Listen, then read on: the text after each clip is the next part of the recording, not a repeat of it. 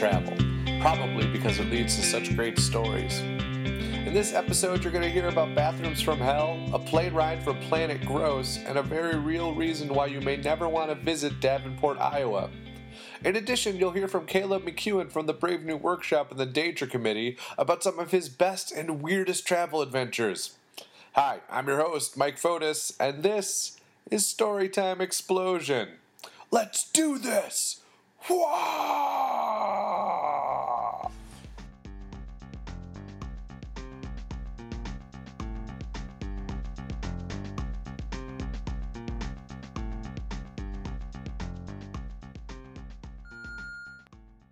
Hi, Mike. This is Maddie Giva calling, and I have a story about traveling for you.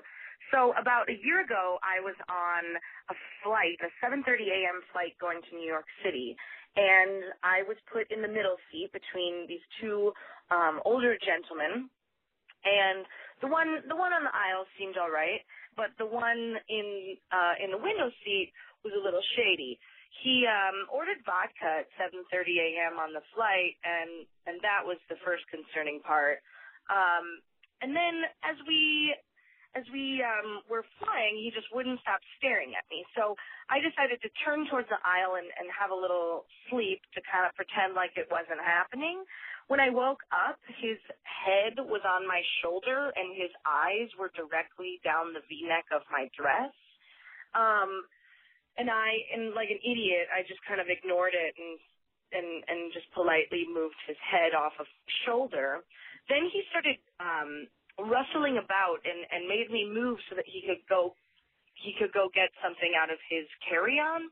And when he went into his carry-on, he was rustling around, and I thought, well, now is the part he goes and gets a gun to kill me. So that's going to happen.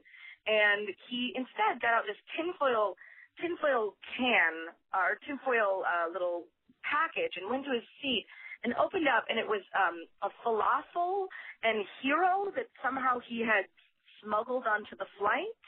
And when he sat down, he opened up the falafel and put one hand on the falafel, unbuttoned his pants, unbuckled his belt, and put his hand down his pants, and spent the remainder of the flight with one hand on the falafel hero and one hand down his pants.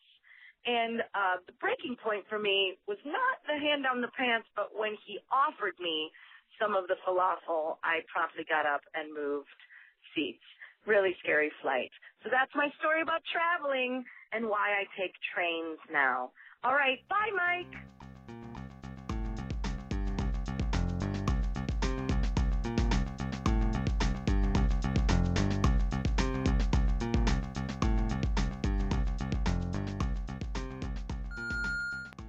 Hey, it's Sam Landman. I drove the same car for, 15 years. And say what you want about Saturns, but these things are freaking workhorses. After 5 transmissions, this car really put its miles in. But as many states that I've lived in, I did very little pleasure cruising, just pretty much point A to point B. And the one exception was the trip I took to see Sonic Youth and Stereo Lab at a place called the Tabernacle in Atlanta, like 2 hours away from Birmingham, where I was living at the time. It was me, my bestie Jamel, and 2 girls named Jennifer. At the time, Jamel and I referred to them as City Jennifer and Country Jennifer to avoid confusion because Country Jennifer was so country. But about a half an hour away outside of Birmingham, I heard this thumping sound I'd never heard before. And it turns out my back tire was flat, which is another testament to Saturn because even after 5 to 6 years, I still had the same tires that I'd driven off a lot. And I whipped out the tire, it's spare, and even though I'd never changed a tire in my life, it was like putting an IKEA shelf together. It's completely foolproof, even for me. And we're back on the road in no time, but 5 minutes later, there's another thump, and apparently you need to put air in these things. I surveyed the damage, and it seriously looked like a shredded paper doll.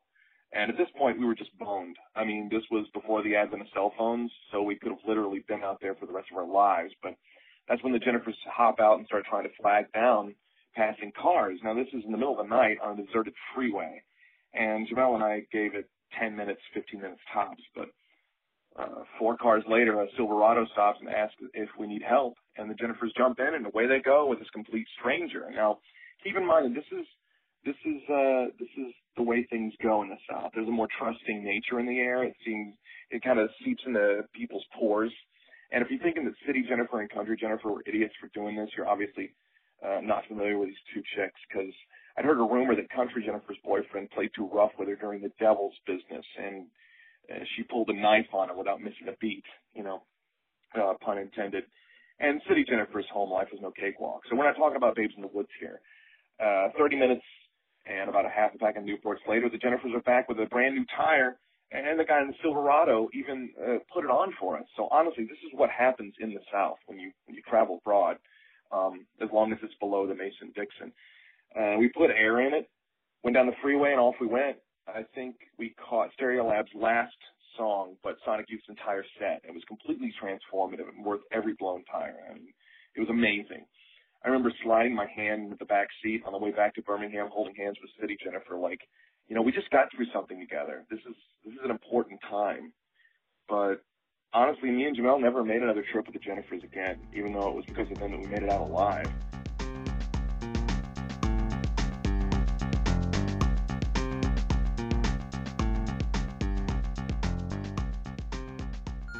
Hey, Mike, this is Allison Novak, and I'm calling with a story about a road trip that I went on.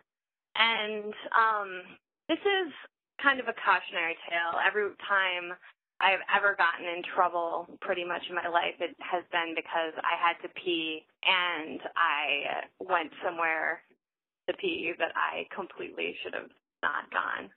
Okay, so with that bizarre start to the story, basically, we were driving through northern California on those sort of windy roads. If you've ever been there, there's a lot of sort of mountainous, hilly, very dark territory, and it sort of snakes back and forth through the hills, or as they would seem if you're from Minnesota, mountains. And so I really have to pee, and for whatever reason, we don't any sort of rest stop or anything forever, and we're driving, and we finally see this little glowing truck stop sign in the distance, and we think, like, okay, truck stop, that's cool, we can totally pull off there, it'll be fine. And so we sort of get off the freeway and sort of follow this truck stop sign, which is the only light, and arrive there, and as we pull up, we notice that we're the only car, and there's maybe 6, 8 semis parked, and that's about it. But, it makes sense. It's a truck stop, whatever.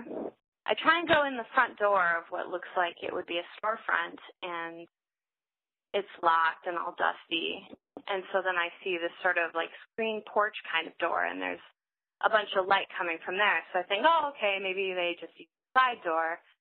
I'll just go in there. And so I walk in, and I look to my left, and there's merchandise, really dusty, old merchandise. And then standing in front of me is this guy who looks like he would be a cook in hell. He's got, just the most terrible stained wife beater on, and he's flipping burgers, kind of hot-bellied and greasy and girly looking, and I say, excuse me, is there a bathroom? And all nice and stupid. And he just looks at me and he sort of motions with his flipper through the kitchen, and I say, oh, through there? And he just motions with his flipper again. And so any intelligent person at this point would be like, I'm leaving and going to pee in the woods. That would be the smart thing to do. But instead, what I do is I walk through the kitchen and into this back room.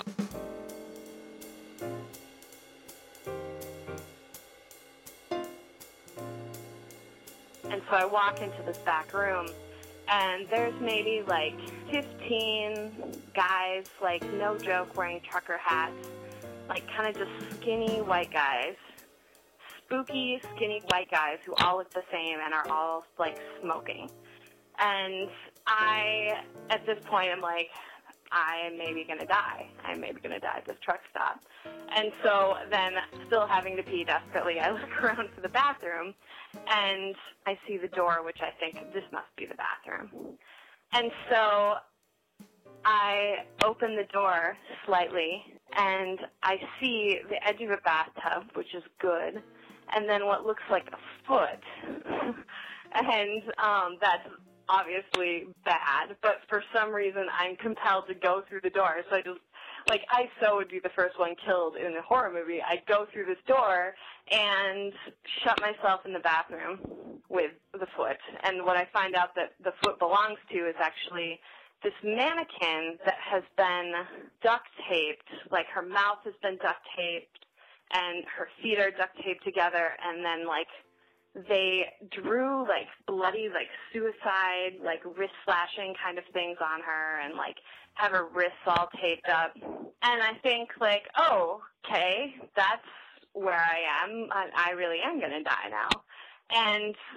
But, you know, whatever, I'm already in the bathroom. I don't want to face any of the terrifying people outside, so I pee and slowly wash my hands and think, all right, I'm just going to open the door real fast and I'm going to run. And so I, you know, finish washing my hands, dry my hands, and that's what I do. I open the door real fast, and I just book it the fuck out of there. And my friends who are casually just standing around the car, like, are looking at me like, what is going on? Because I run out of there, and I'm just sort of incoherently like, we need to drive away from here now. So that is my road trip story, and the moral of that story is pee outside. Hello, my name is Butch, and I have a story about attempting to get into Canada. I had a job for which I had to travel extensively all over the country, and sometimes over the Western Hemisphere. And I was sent to London, Ontario, for a job for a public health charity, doing good work. But the problem is when you travel into Canada, the clients that you are working for have to fill out a survey that states that they cannot get the services that you are providing from a Canadian. They're all about protecting Canadian jobs, which shouldn't have been a problem, as our company is the only provider of that service in the world. So shouldn't have been an issue, but they routinely turn us around at the border, and our clients are told that they don't get to have our fun technology at their meetings. But we arrived in London, Ontario, myself and another technician from Chattanooga, and were stopped by the Canadian Border Control and pulled into a little room, and they are adorable. We had one that was a younger guy who was definitely really wanted his chance to play the bad cop role, and then the older, gruff officer who was, trying to good cop us. But they took our cell phones, our computers, every scrap of paper. They made us enter our passwords and opened up our computers, went through our files. And we had told them we were coming in for a meeting, which our client, when they got them on the phone, immediately blew our story out of the water. So they came out with a binder with their regulations and read us the penalty for lying to a border control agent, and said, you are going to jail. At which point I had to tell them that I've probably been worse places than a London, Ontario jail cell. These guys were so cute. I mean, really, they even apologized when they said hell. They would, what the hell? Pardon my French. What the hell are you thinking? And it was so cute. And they told us we were going to spend the weekend in a jail cell and then have to go in front of a magistrate on Monday to face extradition. And they were shocked when we said that we weren't actually fighting it. Like we said, you're welcome to turn us around and put us on another plane. We're not fighting to get into London, Ontario, Canada. You can send us home. Which thoroughly baffled them, as we had obviously been lying to the border control agents trying to get in, and they were perfectly willing to just turn around and fly home after being in the country for all of 5 minutes. But they're just the cutest, sweetest things. I just wanted to pinch their cheeks. But eventually they did let us in because we were working for a public charity, and they got this woman on the phone, and then they explained to us that this company does good work for the community, and they wanted to let them have their meeting. So we got to get in anyway, but I had to cancel the rest of my Canadian trips because my ID was entered in their system, and now every time I go to Canada, I face extensive questioning. So that's super fun. Hey, Mike, this is Anna Weigel, and I'm going to tell you a story about one of the biggest adventures I went on. So my first job out of college was to be an intern at Mother Jones Magazine. And it's this investigative news magazine based out of San Francisco. So I got notification that I got the job a week before they needed me there. So I'd never been to San Francisco, and I packed up everything I had that could fit in 2 suitcases, a laptop bag, and a purse, and I flew there. And so I had to find roommates really, really fast. So I searched Craigslist. I found 4 art school girls, ages 18 and 19, and they offered to pick me up from the airport, which I thought was so nice. They'd never even met me before. But the thing was, as I was packing my stuff, I realized that I had so much that it wouldn't fit in my suitcases. So I decided to wear all of my sweaters, sweatshirts, and coats on my body in the airport to be able to take them with me. So by the time I got to the airport in San Francisco, I was really hot. I mean, there was a big temperature difference. I was dragging these enormous suitcases behind me, plus all of the stuff that I had strapped to me and the coats I was wearing. So their car pulled up, and they saw me, and all 3 or 4 of them were crammed in there. So I had to put my stuff in the back, and I got in the car, and I was so excited to meet my new roommates and to be in California and to look out the car windows for the first time and see things in California. And the problem was the heat and sweat from my body from wearing all those clothes and pulling all that stuff overwhelmed the very small car, and it started to fog my window and then the window next to that. And then the front window, and the driver could barely see, and she tried using her windshield wipers, but of course it's on the inside, so they had to, defog the windows with their shirt sleeves, and it was the most embarrassing thing because they were tiny, tiny little art school girls that just probably have never sweat in their lives, and it was just a really bad introduction to being in California for the first time. Needless to say, they turned out to be drug dealers, so I try not to think about them or that day too often anymore. Okay, thanks, Mike. Bye.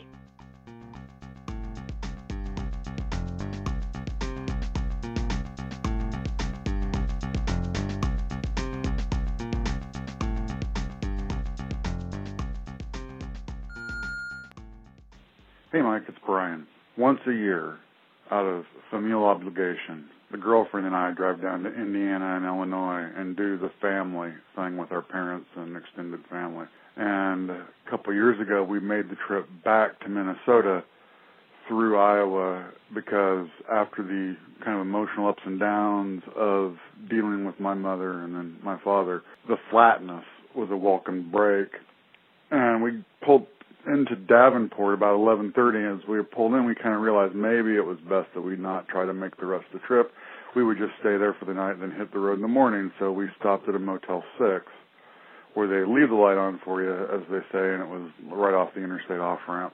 All was well and good for the first half hour or so in our room. Just as we turned the TV off and turned the lights off to turn in, we started hearing through the walls of the room drug dealing going on next door. And from what we could tell, it wasn't going particularly well. There was a lot of motherfucking. There was a lot of shouting, a lot of thuds and thumps that sounded at best like pushing or shoving, a lot of women crying, and a lot of cell phone conversations about times and places and dollar amounts and essentially orders. So we would have left, except this was one of those motor lodge type Motel 6s where there weren't halls. It was a wide open balcony outside shared by all of the rooms on the second floor, and we were afraid of running into our neighbors out on that balcony and having them deciding to dispose of us over the side of said balcony. So we just laid in bed the entire night from 12 o'clock or so until 5:30 the next morning listening to this go on. About 4 o'clock, things got really interesting because someone came in who apparently the head drug dealer had some sort of aggravated beef with, and they got into an extreme shouting match, and the thumping and thudding got even louder than it had been before.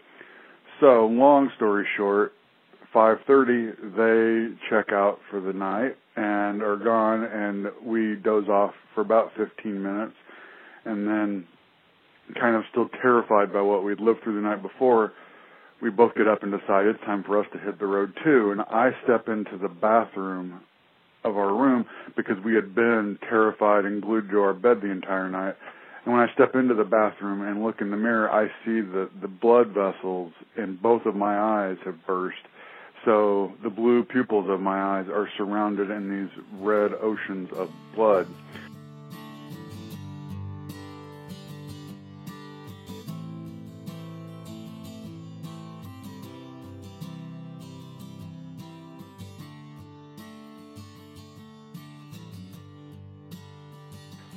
We think maybe we'll go downstairs on our way out and just make a comment that they might want to be aware of what kind of clientele they have.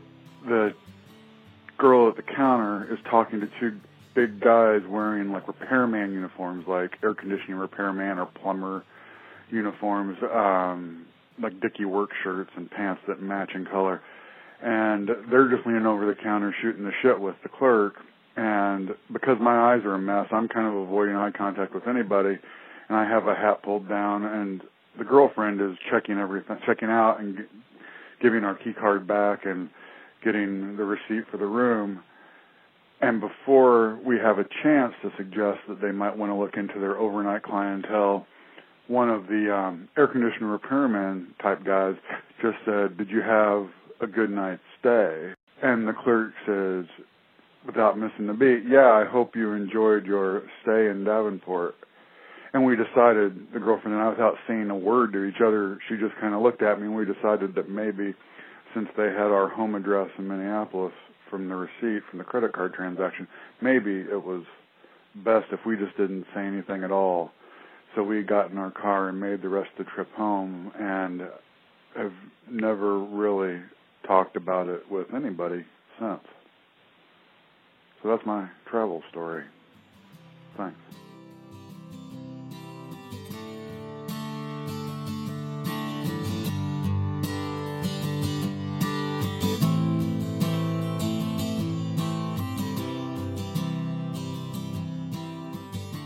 So this episode obviously is about traveling, and travel stories. We've had a bunch of weird stories that I've been sort of putting together for this episode. And when I came up with the idea for this episode, you popped into my head for the most part because you travel constantly. Yes, yeah, I'm on the road a lot. And it's mostly for work, right? Pretty much all of it, yeah. Actually, I don't even remember the last time. When's the last time you even went on one that was for fun? I've never had fun, so never. It has always, even like going to Disney World will somehow turn into work for me. So mostly for tax reasons. I've only been to Disney World once, and I spent it in the back of an auditorium listening to you MC people for a corporate event. Like, you could almost hear the children laughing against the wall that I was just sitting there. I know, and you were subjected to me for that entire time. Now, you did a good job of rallying the troops. Excellent. But yeah, I do. I travel a lot for work. It's not unusual for me to be in the air 4 times in a week. I've been to most of the 50 states and 14 countries, and it gets grueling. And the more time you spend on the road, the more it becomes almost like this altered reality for you, where you're kind of in this dream state as you're traveling. And I almost think it's an altered state of consciousness if you do it all the time, because you stop paying attention to things that other people find incredibly important, and you kind of lose your compass on the world, because when I travel, it's mostly alone. Mm-hmm.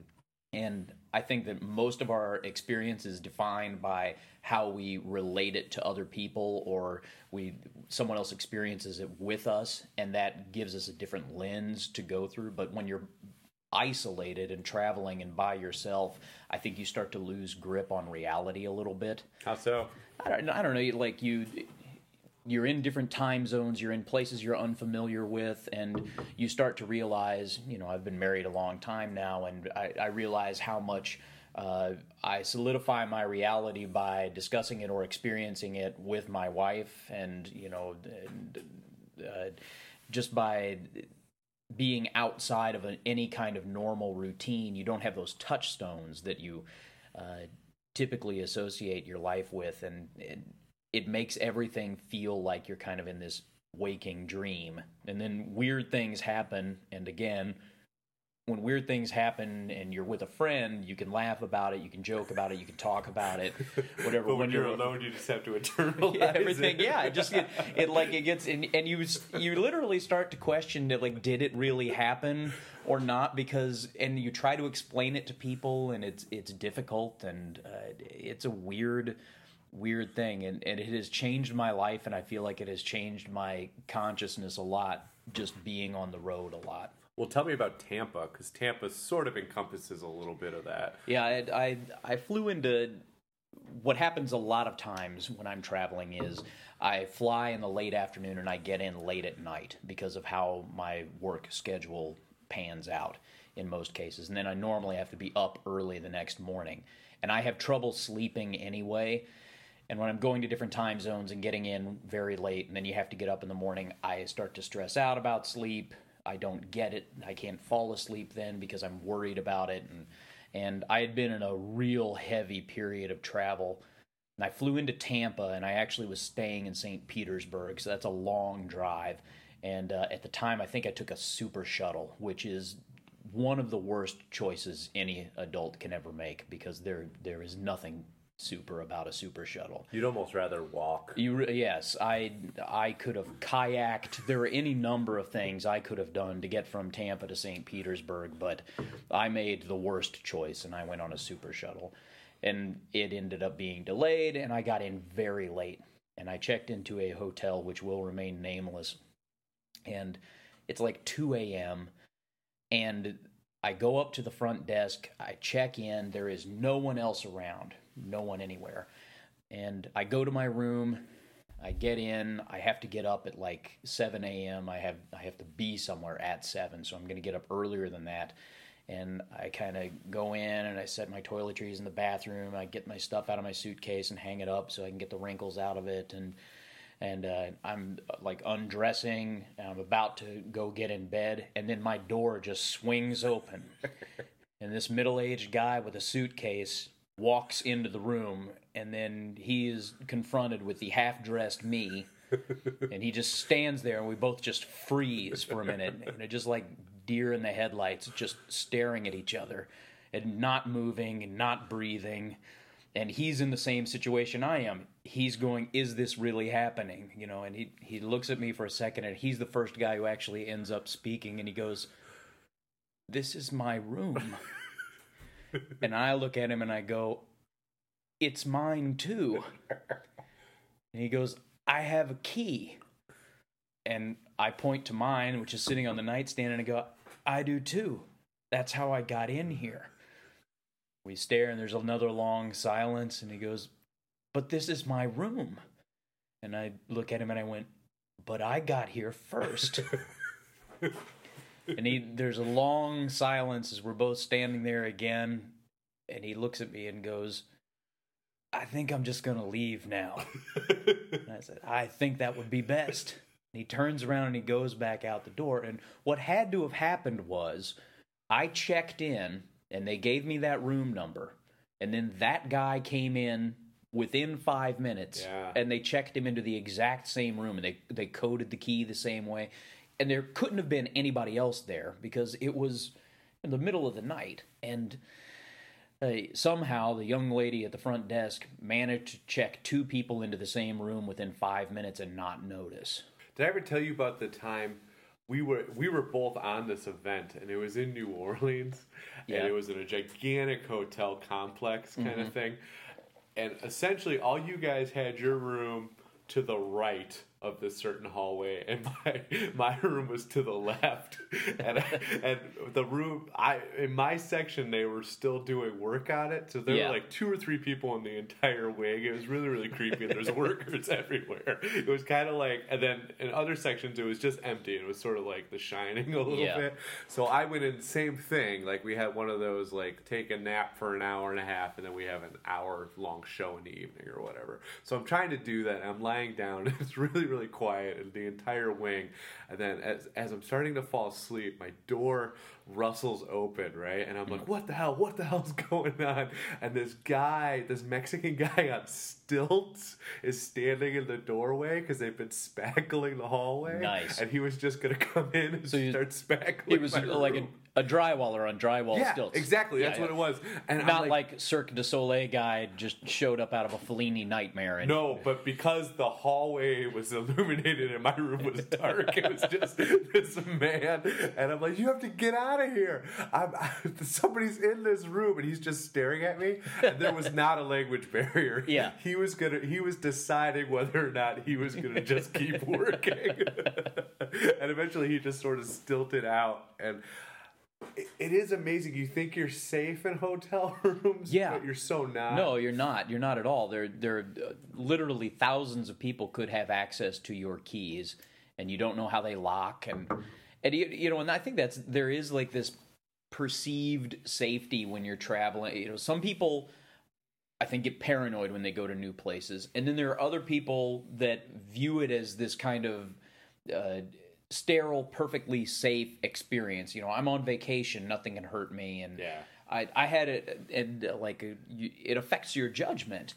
And I was doing a show in Japan, and was in Tokyo, and was with my wife, and I were both performing, and we were trying to do as much sightseeing as we could while we were there. We were there about 2 weeks, and we were in Tokyo, and we decided to get up early and go to the fish market. And I'm going to say the name of it wrong. I think it's like Tsukiji or whatever. But all the fish come in from all the major fisheries and the ships and all of that stuff very early in the morning, like at 2 a.m. or stuff. And then they start processing them and selling them. And it's this massive fish market. Calling it a fish market doesn't do it justice. It's like many, many football fields worth of fish, that are the size of trucks that they're auctioning off to sushi restaurants and all kinds of things, and single fish are selling for hundreds of thousands of dollars. It's crazy. We had never been at that point. We decided to go, but if you're going to go, you have to get up at 3 a.m., get on a subway, get there at like 4 a.m., and then walk to it and everything. So we get up and we decide we're going to do this, and we're already way jet lagged from being in Japan. And we get up and we're tired and we're disoriented, and we get to the subway stop and we get out, and we expected it to be kind of right there, but it wasn't. And there was no sign of, and everything's in Japanese.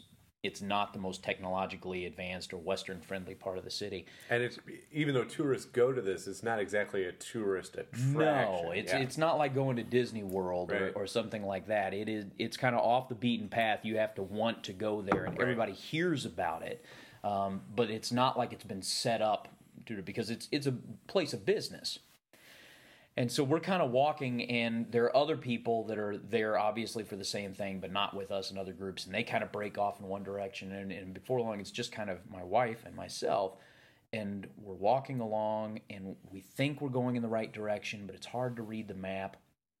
And then all of a sudden, there's this Japanese guy who's a little ways ahead of us. He's like 10 feet, 20 feet in front of us, and he's got on like hip waiter boots and this funny little hat and suspenders holding up the boots, and then he's got an iron hook in his hand, like a gaff hook or something like that. And he's standing, he turns and he looks at us, and he just kind of gestures to us like a kind of, come here, follow me.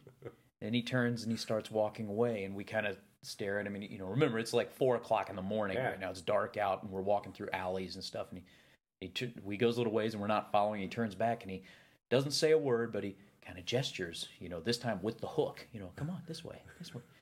And we kind of look at each other, and we're like, yeah, let's follow this guy, because of course he's safe. And so we're following him, and, at this point, we veer off kind of the main street or whatever, and we are following him through alleys, and we have no idea where we are or where we're going.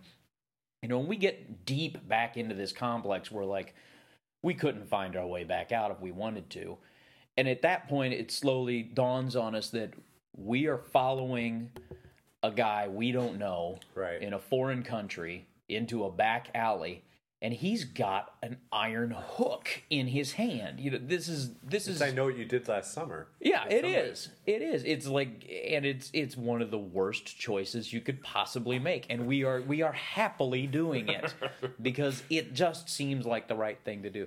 And eventually, the guy actually does. Like we opened. It's like we walk between these buildings, and then all of a sudden, it opens up into this massive area, and giant fish are laying out, and then they're auctioning off the fish, and he kind of walks sort of into the middle of it and turns back, and because we never got real close to him, and he never said anything, and he kind of turns back and looks at us, and he kind of puts his hands up and turns around almost like Julie Andrews in The Sound of Music, like, here it is, here is the wonderful place I promised you with my gestures, and then he just walked away, and we never saw him again, but it worked out at that point, but again, just a really poor choice.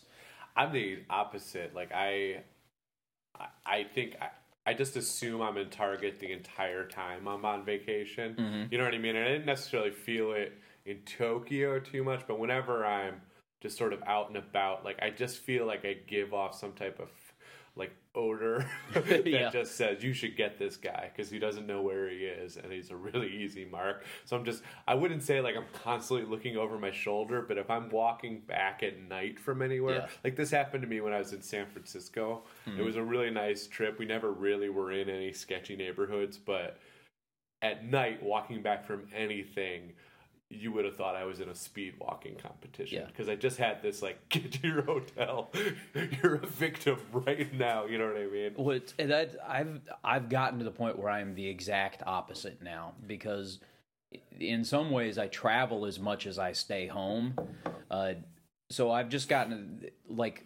There are so many things that I used to worry about or care. Do I have my boarding pass printed out? Is everything packed? Am I going to be to the airport on time? That I do not care about at all anymore. I don't even think about it. Yeah. And people will go, "You're flying out tomorrow. When do you leave?" And I'm like, I don't know. I'll check tonight because I do it so much. And I show up places and I don't have things, but I've realized, there are very few places where I'm traveling where I can't get deodorant or a sock or something if I need it.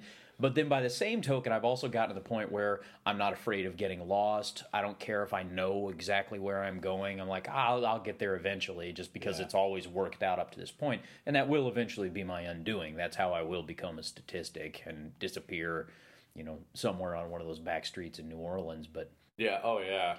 I felt that way in Japan, like when we were in the electronics district, just because it was so crowded, and I was with two other guys. Mm-hmm. You guys went to Mount Fuji to adore beauty, and we were like, let's walk around in the most crowded part of the city. Well, then there was one time that we, I went with you there at one point, but I think you guys went back. Yeah. But I was like, it was like a nightmare to me. It was just so loud and so crowded. And there was nothing there that that was one place where I was like, oh, I want to get out of here. And I wasn't scared. I just couldn't take it. It was an overload. I wasn't scared either. And I actually kind of liked it. I like that about cities, but I did have this moment where I was like, I'm thousands of miles away from where I live. I can't find the two guys I'm with. Yeah. Like, you know what I mean? If somebody grabbed me right now, no one would ever hear from me again. It would be the perfect missing person story, and like that's what goes through my mind constantly, those kind of macabre, horrible things. Well, that was like I know I'm telling a bunch of stories here, and you could just choose if there's one that you like or not, but one that you start to realize how different other cultures and other places are, and what is commonplace and in other places, and how sheltered in existence we live. Right. Where I worked for, of all things, Walt Disney, the Disney Corporation on Disney Cruise Lines for 6 months. They subcontracted us to run comedy theaters, and I lived in crew quarters, and I actually had a really nice single crew member cabin, which was a rare thing. Most people had to double, triple, or quadruple up in rooms, and the guys right across the hall from me were in that. They were in that situation. There were 4 guys living in a room that was about the size of mine, and they worked in housekeeping, and they would be having dice games outside my door at like 4 o'clock in the morning. They were from Trinidad and Tobago, and I became friends with them, and because it was almost like the mob, you had to get in with these guys, and and they watched out for you, and you watched out for them and stuff, because it was kind of a weird culture on the ship. But at one point, so I'm talking with these guys, and most of the people that worked on the ship had worked on another ship at some point. And I was like, so you guys work on other ships before? And they're like, yeah. And I was like, what kind of ship? Because a lot of them have been like oil tankers and things like that. And said, oh, we worked on a speedboat. And I was like, a speedboat? What do you mean? A fast boat. And I was like, what'd you do on that? They meant, man, we ran things. What do you? We ran guns and meat. I was like, what? So you were smugglers? And like, yeah, we were smugglers. And I was like, what? And you ran guns and meat? And I was like, okay, I get the guns, but you ran meat? And he went, people. So Disney has hired as their housekeepers guys who used to traffic in white slavery. That's what it was. I mean, they were human traffickers. And it just absolutely crazy. And they said it, meat, because everybody knows what you mean when you say commodities. Yeah. Caleb, had I not been found, had I been grabbed in Tokyo, I might have been the meat they were talking about.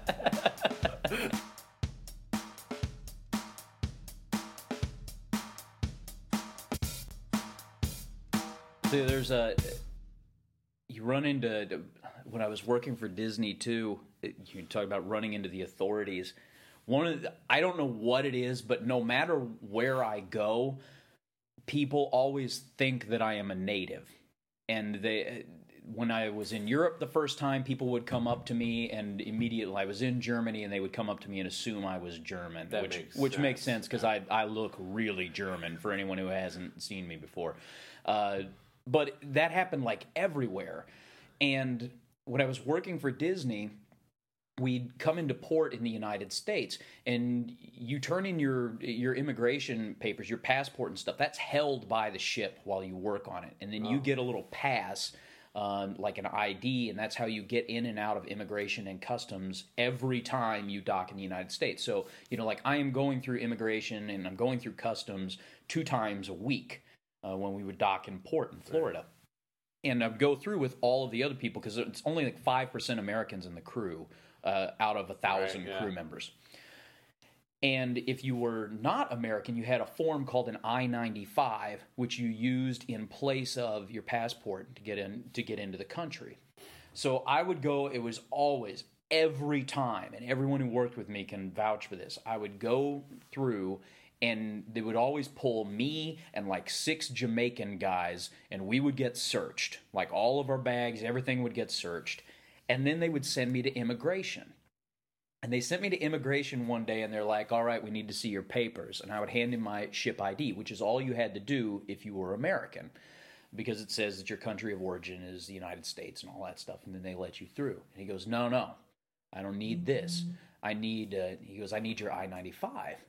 I said, I don't have an I-95. And he goes, well, then you can't get into the United States. I said, yeah, I can't, because I'm an American citizen. I don't have an I-95, because I-95s are for people who are residents of other countries. It's for, international citizens who are traveling. And he goes, well, you're not getting in here without one. And I said, but I'm an American. I don't have one. And he's got my ID, and he's looking at it, and he says, okay, if you're an American, what city are you from? I said, Minneapolis. And he said, all right, spell it. And that was how so I spelled it for him. And I was like, Minneapolis. And he stops, and he looks at the card, because he has to check and make sure that that's how it is spelled. And he goes, all right, I guess I'll let you in this. But that is our border security. That is pre-September 11th, but it blew my mind. Yeah, and when I was coming back from Toronto once from an improv festival. It's like they don't think what the second question's gonna be. Mm-hmm. So like he clearly had an issue with me. It was before you had to have your passport to get across. So I had like I think I had a copy of my birth certificate. It used to be that you could just get into Canada with a waffle. Yeah. If you had a waffle, they'd let you in. And he kind of had the same thing, so he started asking me some questions off of the sheet, you know. And then, like, he's stumped and he's frustrated, and I think he knew he had to let me in, but then he gets really aggressive and quiet, and he's like, "Say the pledge." And I'm totally panicked because I haven't said the pledge since 5th grade, you know, right? Yeah.